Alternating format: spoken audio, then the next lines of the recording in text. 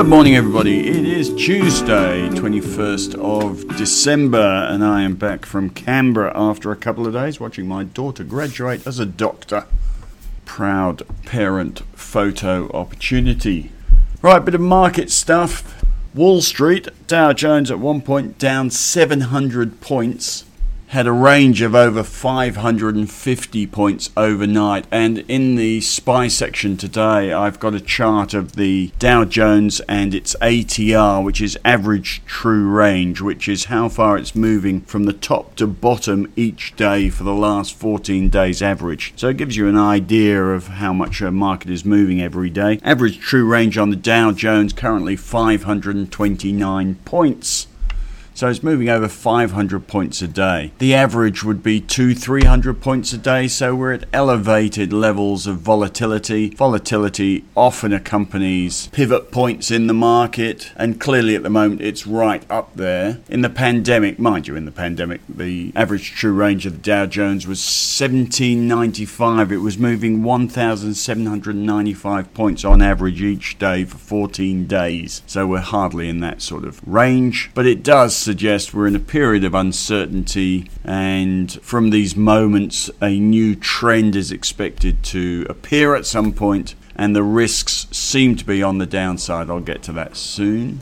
Other quick notables overnight: iron ore price up 4%. If you have a look at the chart, I've put it in the SPI section. If you have a look at the chart of the resources sector, it's outperforming in the recent market fall. Our market's down about 4.4% from the top. The resources sector's outperforming.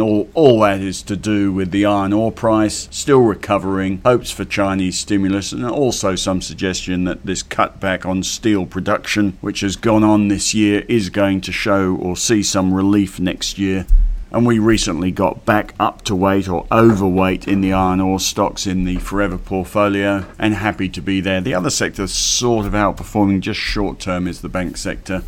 We are really not in the firing line for the current weakness. It's the tech sector over the last few days in the US in particular that has taken the brunt of the recent sell-off, and we've only got a small tech sector. So our market outperforming at the moment. And the futures this morning were up 6. Our market at one point was down 5 this morning. As I speak, it's up 19, having been up 25. So that's against Wall Street down 433. The Nasdaq down 1.2%. The S&P down 1.1%. We are up 0.3%. So as I say, fairly defensive market for us. All the banks are up today, not a heck of a lot. And BHP and Rio are up today. CSL beginning to have a bit of a bounce after its recent sell-off on its $6.3 billion capital raising and acquisition. And I've got that in the ideas section, wondering when to buy CSL. Not really in any rush at the moment to buy anything in the current market malaise, but this sell-off in CSL, clearly a longer term opportunity, but there is clearly going to be some indigestion from all the shares that have recently been issued. So not jumping in yet.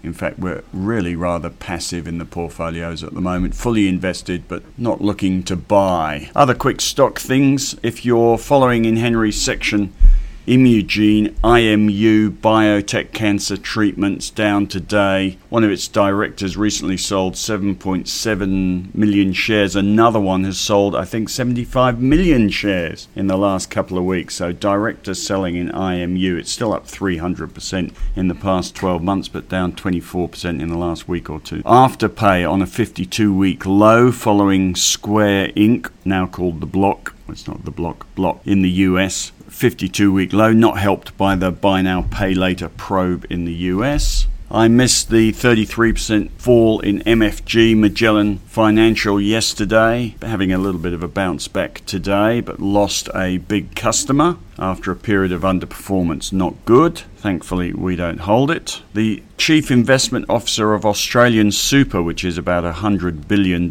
fund, says we're in the late stage of a bull market. Oil price down 3.5% overnight. Not enjoying the new COVID threats, and metals mostly down, gold down a little bit. Right, to the strategy bits today. A bit of uncertainty coming from a few things. The obvious thing, and there's a chart in the SPI section, the obvious thing is a pickup in cases in Europe and the US and England. Seems to be a bit of a peak of cases in Germany, South Africa, but still now rising in US, UK and England. Europe is considering new restrictions. They could come at any moment. And whilst we're quietly sitting around the table at Christmas, we could suddenly find that London is going to lock down again and GDP forecasts are being downgraded. So that seems to be a risk over the break. Netherlands has just started its 4th lockdown. So we wait to see whether this Omicron case number outbreak is going to develop into anything. I've also one of the features of the Omicron outbreak has been that death numbers, particularly in South Africa, didn't really rise. So many more cases, more transmissible but less deadly. So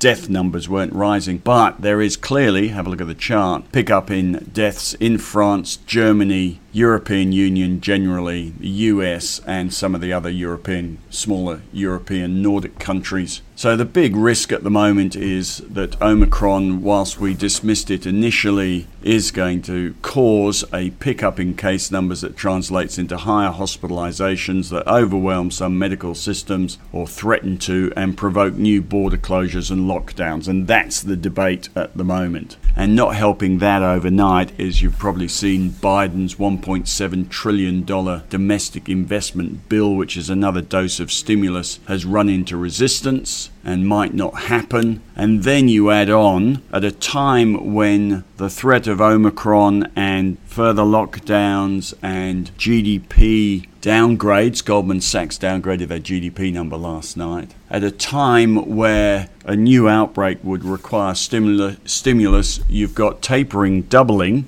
So there's a cut back in the number of mortgage-backed securities and bonds being bought by the FOMC, by the Federal Reserve, each month. Tapering is happening, stimulus is coming off, and interest rate rises are around the corner. 3 of them, according to the FOMC meeting dot plot, 3 of them scheduled for next year. So interest rate rises coming. And it's all coming at a rather inconvenient time if we are going to see GDP downgrades. You can guarantee Goldman Sachs will not be the last major broker in the US. Others will follow, and we could end up, if this Omicron thing and case numbers keep going, we could end up in a downgrade cycle for economic growth. So the risk seems to be on the downside over the break. Some of you might think about backing off for Christmas. If in doubt, get out is a cliche phrase. But my sister in the UK, who handles her own investments, did text me the other day saying what to do. And I texted her back, if in doubt, get out. But that might suit some of you with a low risk tolerance, or those of you who want to prioritize family over money over Christmas and not worry about the stock market over the break. You might just close out some of those hot stock trades, small companies stuff, and not spend the break looking over your shoulder at your mobile phone. By the way, we break up on Friday. Friday's a half day, probably aware, half day trading on the ASX, so we will write our last full newsletter on Friday lunchtime. We're back in full on January the 10th. We will, during that period, be writing Marcus Lite, Lite, which will provide you with a couple of tables of what happened overnight and a couple of tables of what happened during the day when the stock market was open. If anything seismic happens, we will hit the desk or hit the PCs again for you, but we're hoping nothing seismic does happen and we can roll into January the 10th with a quiet bull market. We will see. Technically speaking, I've put some charts in the SPI section today. Technically speaking, S&P 500, you'll see, still in uptrend. That has, slightly interestingly, dropped below the 50-day moving average, which gives the newswires another reason to write a fearful paragraph. Fear gets more clicks than joy. But have a look at the chart, you'll see our market may have come off 4.4%, but it's nothing seismic. The ASX 200, I've got a chart of that in. We've actually been going sideways since August, and we're down, as I say, 4.4%. Our market's lacking momentum, but is proving remarkably defensive compared to the US at the moment, which is seeing a lot more damage because of the big tech end of the market as stimulus comes off and interest rate rises loom. So we're outperforming as we are today because we don't have a big tech sector. And if you look at our own all tech sector, see the chart in the SPI section, you'll see whilst we're down 4.4%, that sector is down 11.98%, not helped by this buy now, pay later probe, of course, in the US, and by Afterpay, which is the biggest stock in that sector. But tech looks like your biggest risk over the break, although it is very much a stock by stock affair. And I've put a relative chart of the all tech sector in the newsletter today. You'll see it is underperforming. And another sector that's underperforming is the energy sector. As you'll see, the oil price off 3.5% overnight. The resurrection has come to an end, underperforming again. It is one of those headache sectors, a sector that has to be traded. We recently took the aspirin and got rid of Woodside and Santos in the dividends and franking portfolio to get us out of a volatile income stream. It is a sector, as I say, that needs timing and is probably best left to the ideas portfolio than the forever portfolio.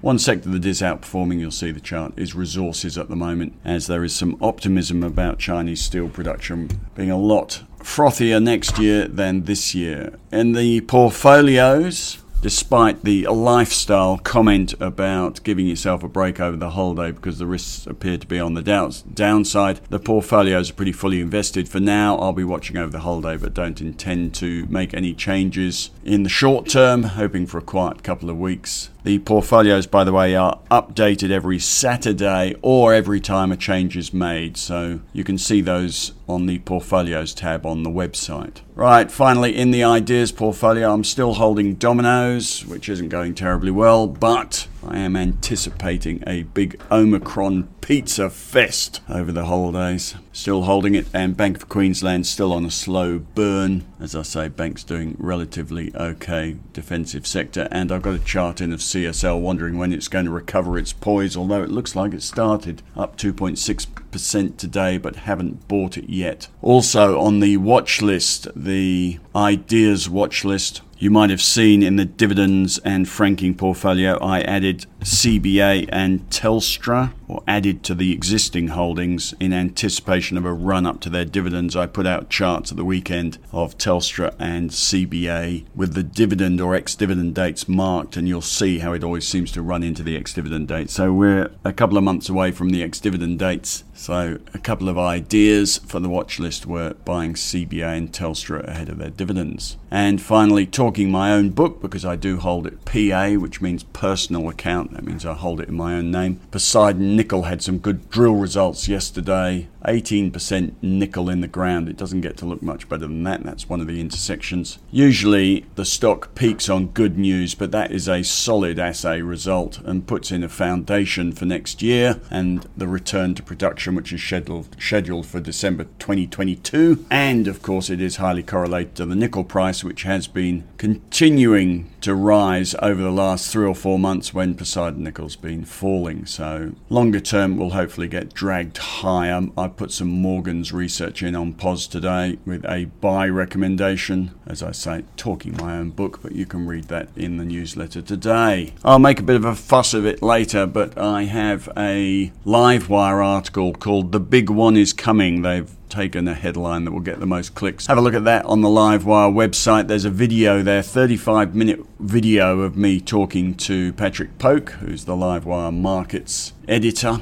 You might enjoy that. Covers a lot of subjects. I'll put links into that tomorrow maybe. Okay, as I leave you, ASX 200 up 19, Dow futures up 103, big resources up, banks up, tech mixed. That'll do. You have a fabulous day. I'll speak to you tomorrow.